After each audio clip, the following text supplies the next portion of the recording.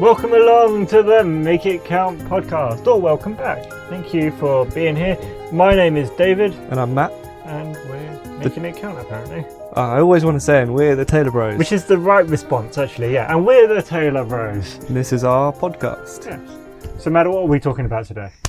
We are talking about nice versus kind, or even maybe more strongly, don't be nice, be kind. Okay. Yes, because you sent a video to me, about 5-6 minutes. Yes. With this idea that there's two types of kindness. There's the kindness where you cause no harm, cause no suffering. Yeah.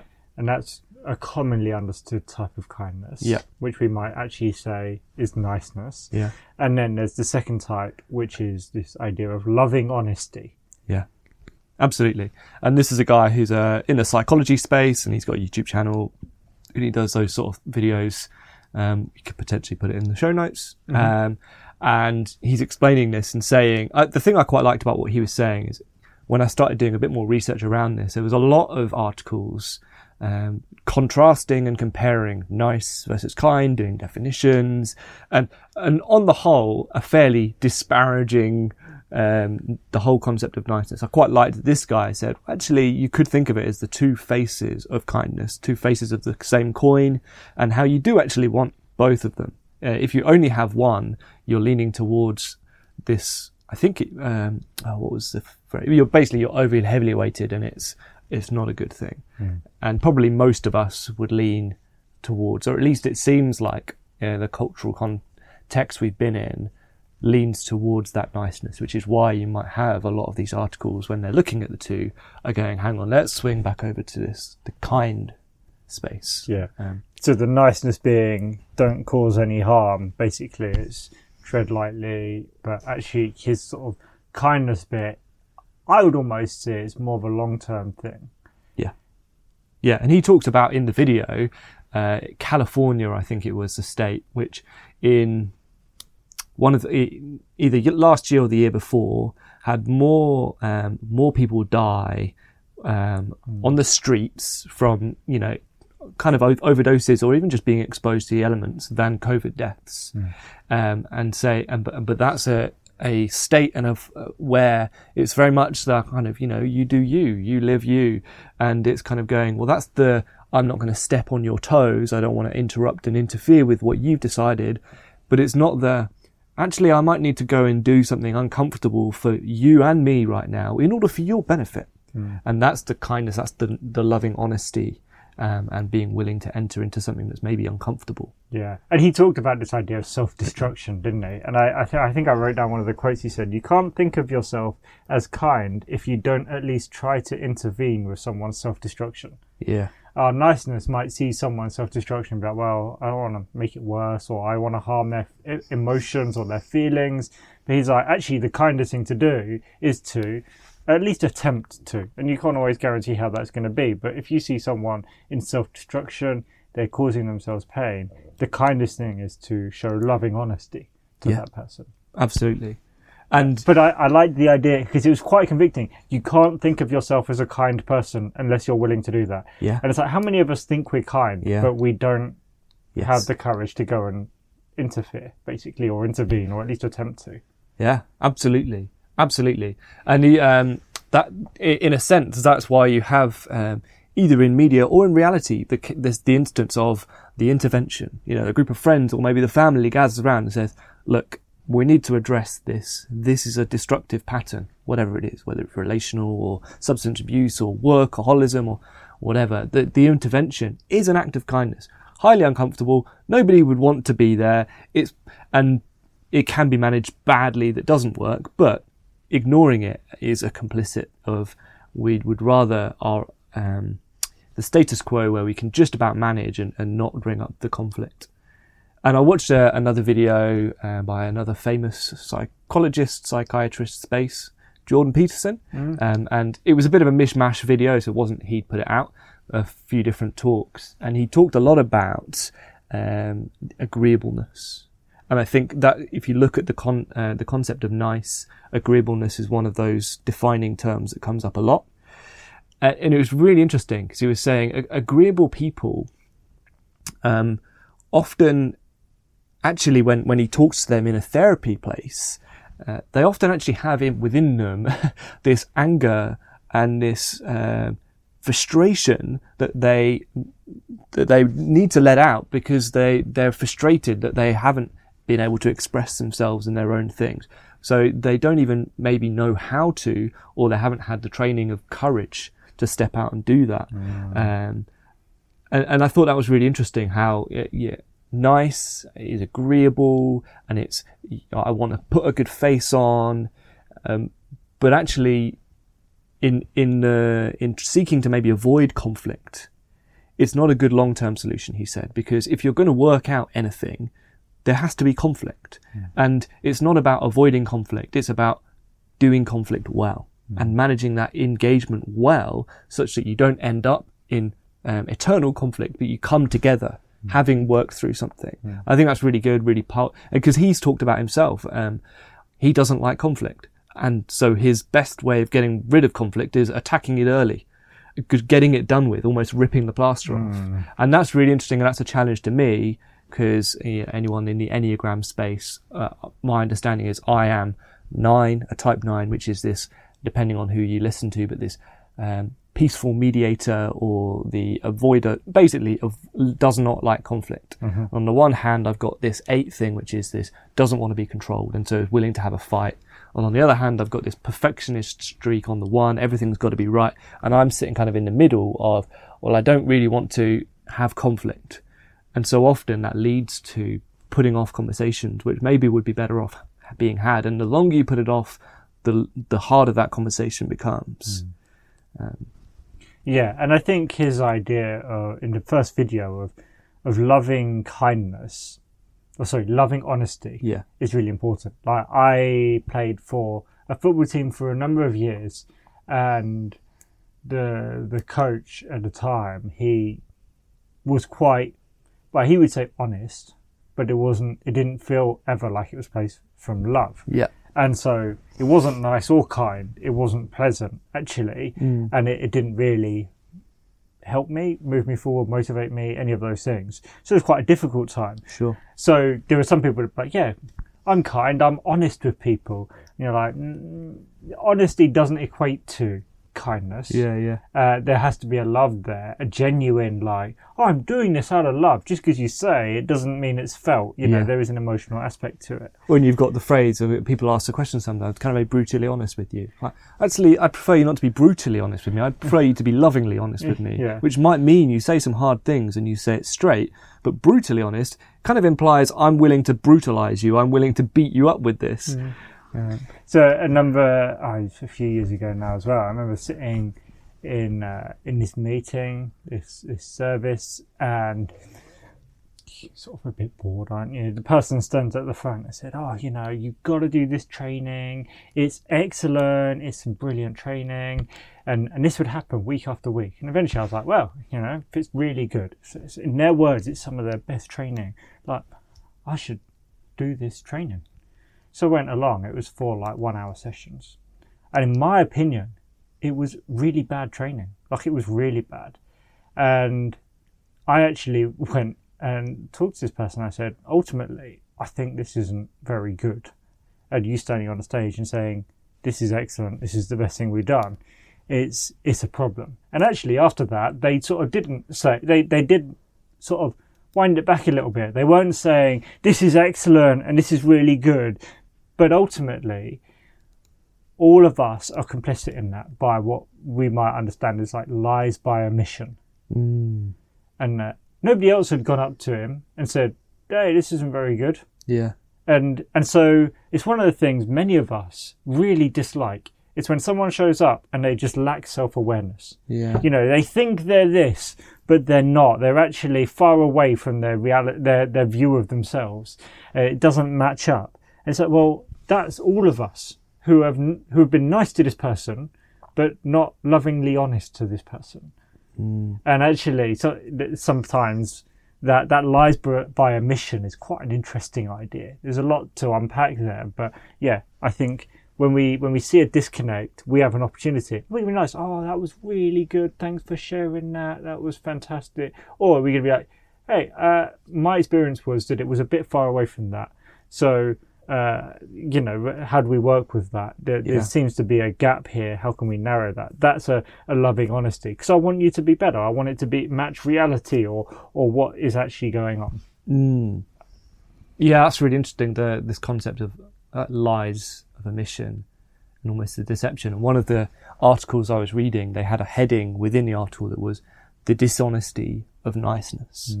And they were saying ultimately the difference between niceness and kindness boils all the way down to motivation. So it might actually, on the surface of it, look quite similar in terms of behaviours sometimes.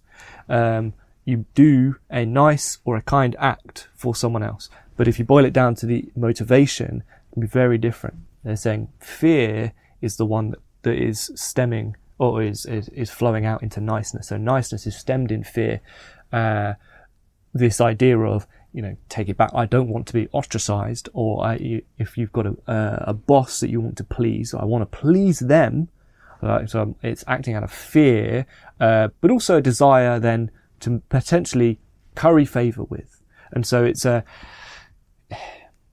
quite an inward-looking reaction. It's quite an inward-looking behavior and motivation. I want to shore up my position. I don't want to be ostracized or moved out, and I want to curry favor with others. So I will be nice, hoping that others will be nice to me. I'm giving in order to get back.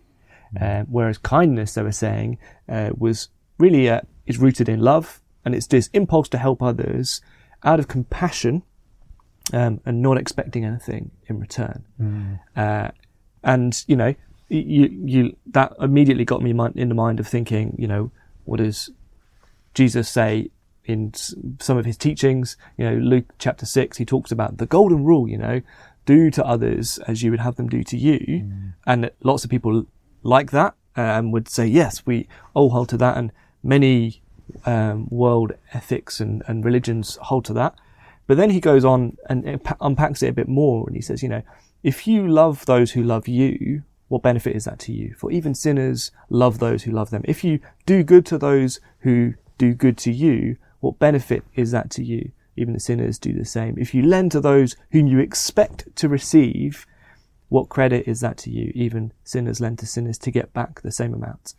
And then he turns it and he goes, love your enemies, and it just changes, do the completely rad thing, which is do the complete opposite. Love the person who is your actually enemy. And so, if niceness is giving in order to receive back, I ultimately, a poem that I heard someone reading out in this on a TED talk, they were saying, being nice makes my life nice.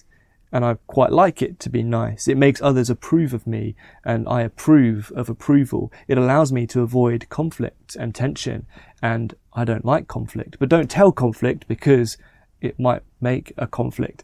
It was quite good, and it's ultimately about my life being nice, my life being approved, my life being free of conflict and uncomfortable emotions and feelings. Whereas it's safe, it's safe. Nice is safe, but kind sometimes pushes outside of that comfort zone. It pushes into we need to address this. It's not safe. It's pushing through that discomfort for the sake of growth or for the sake of helping someone else get out of a self-destructive pattern. I can't remember where I read it. It was somewhere in the last few months, but they said ultimately, if you're being nice, if you just want to please people, like you said, there's an agreeableness there. You don't want them to have hurt feelings or tread on their toes. Such a very low opinion of people. You're saying for them, without their permission, but for them, their highest value is just to be placated. Sure. Rather than a desire for growth or for some higher value of openness or honesty, or and even you're saying they're weak to a degree. They're not able to handle the difficult stuff. I couldn't tell them the difficult stuff because they're not strong enough to handle this, or they might not weather it. And I think me and you have both been parts of situations and debriefs where people get together and it's like, what's one thing that went really well, and what's an encouragement you could say, and like what's one thing that we can carry on doing really well.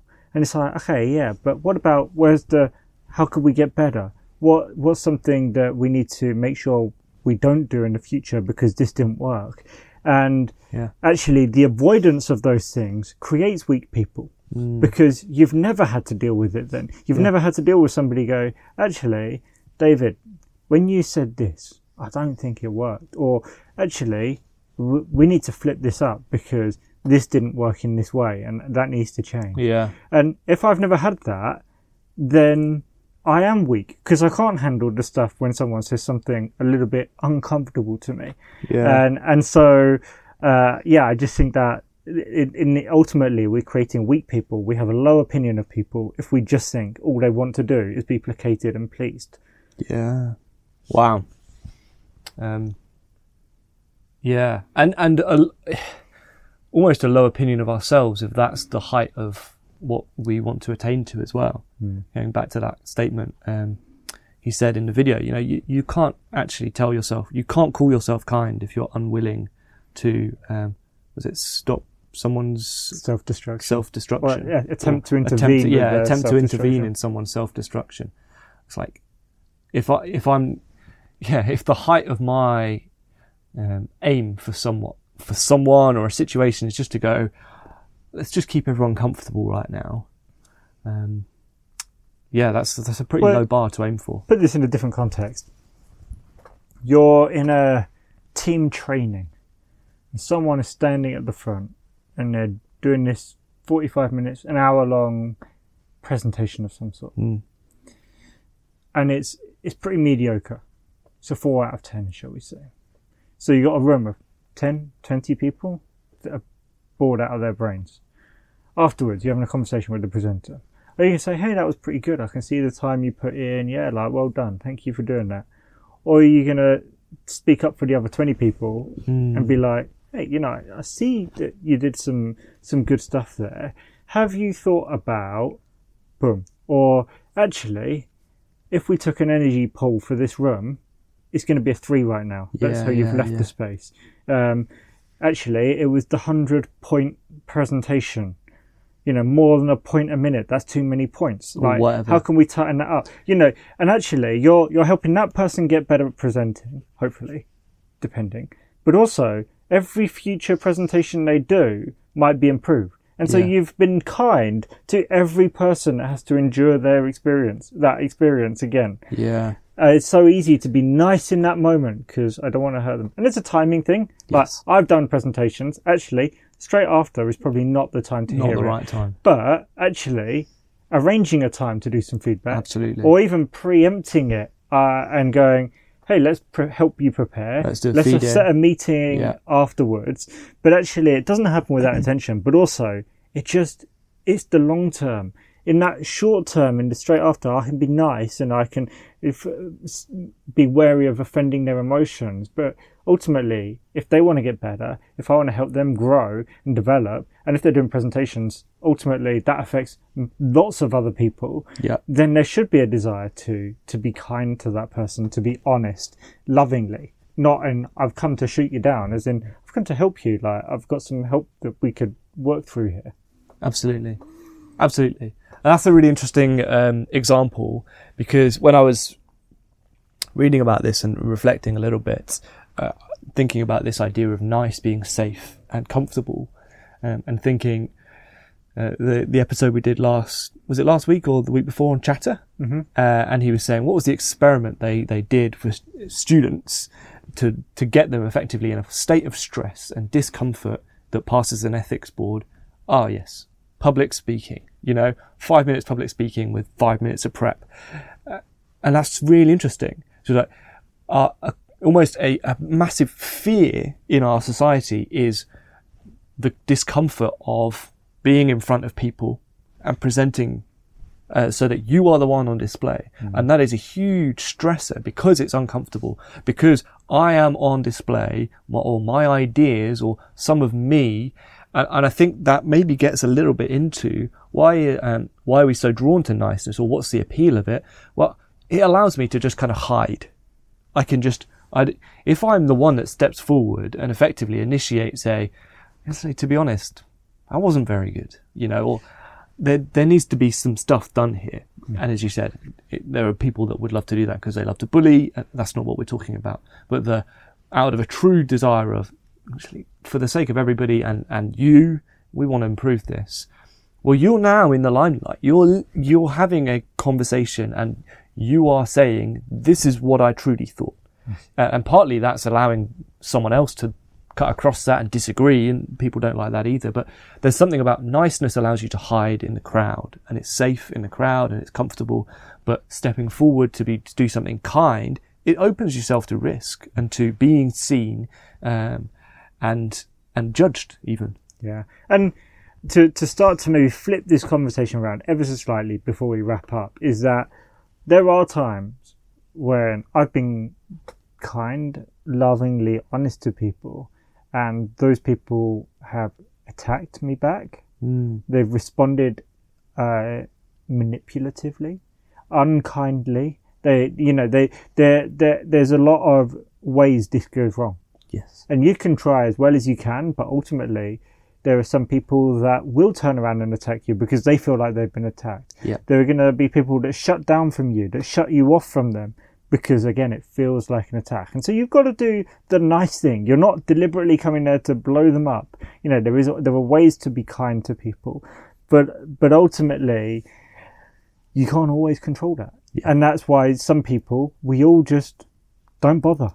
Yeah. Because they make it so difficult to be honest to them that nobody even bothers with it anymore. Yeah. And I can't do anything about that, but I can do something about how I respond. Yeah. And this is a journey of maturation, I think. It's something I've seen in my life where, initially, someone's saying something hard.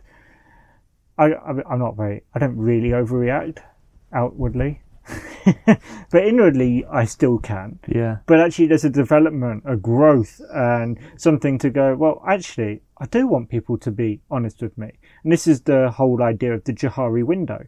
Is that there are things that I know about myself and that other people know about myself. That's what everybody knows. There are things that I know about myself that nobody else knows about me.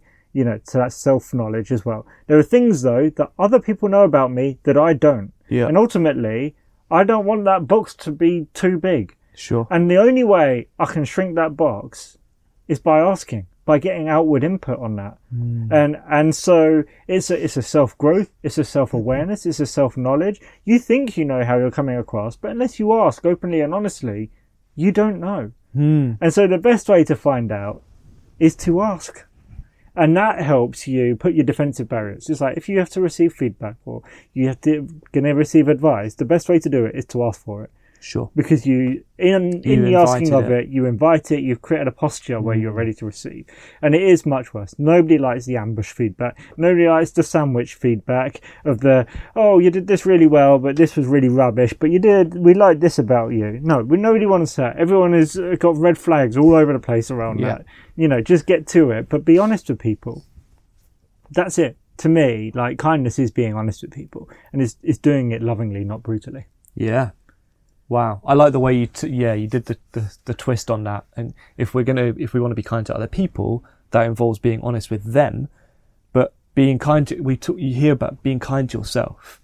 Actually, being kind to yourself is being willing to hear the uncomfortable truth. What is it like to be on the other side of me? Mm-hmm. How am I actually coming across? Not in a self-centered, narcissistic way, but in a how do I appear to other people, and what is the effect that I leave on a room?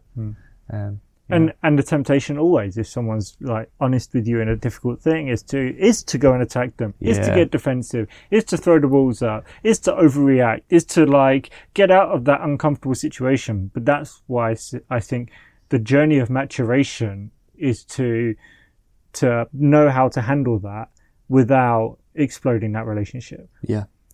And one last point. So you said about, for example, the example of the public speaking, and going, if you're in a good growth culture, you would have like a beforehand. Right, what are some of the things that you're really focusing on that you want to hit, and in this then you present, and then you come back and you have a feedback, and you look back at what were the things you were aiming for.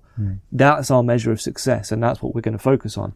Great, you've scheduled that, and you're prepared for it, and it's not a ambush. It's not someone's attack. It's like we've agreed on this. And so, how does this relate to other things? In family or relational dynamics. In a sense, I would say, don't procrastinate on this. This is one of those things. Go back to the procrastination episode we did. There are some things that don't have deadlines. So relational tensions we are capable of putting off for a long, long, long time until they explode. Well, get used to having these small and often little conflicts where you hash these out and you get better at it. It's a skill to learn, rather than waiting for the big thing and then you don't know how to handle it, and then it explodes. You don't talk to each other for a while, and then you kind of ease back in and you haven't addressed it, but you're back on a level of peace. It's a ceasefire rather than a true peace. So don't procrastinate on being kind, people. So go out there, be kind, and sometimes nice. But yeah, thanks for joining us for this episode. Let us know what you think. Have we missed the mark? What do you think about this area? We'd love to hear from you. Yeah. Go and make it count. What did you think of this episode? Oh, was it nice? I liked it. Thought it was pretty nice. Go and make it count.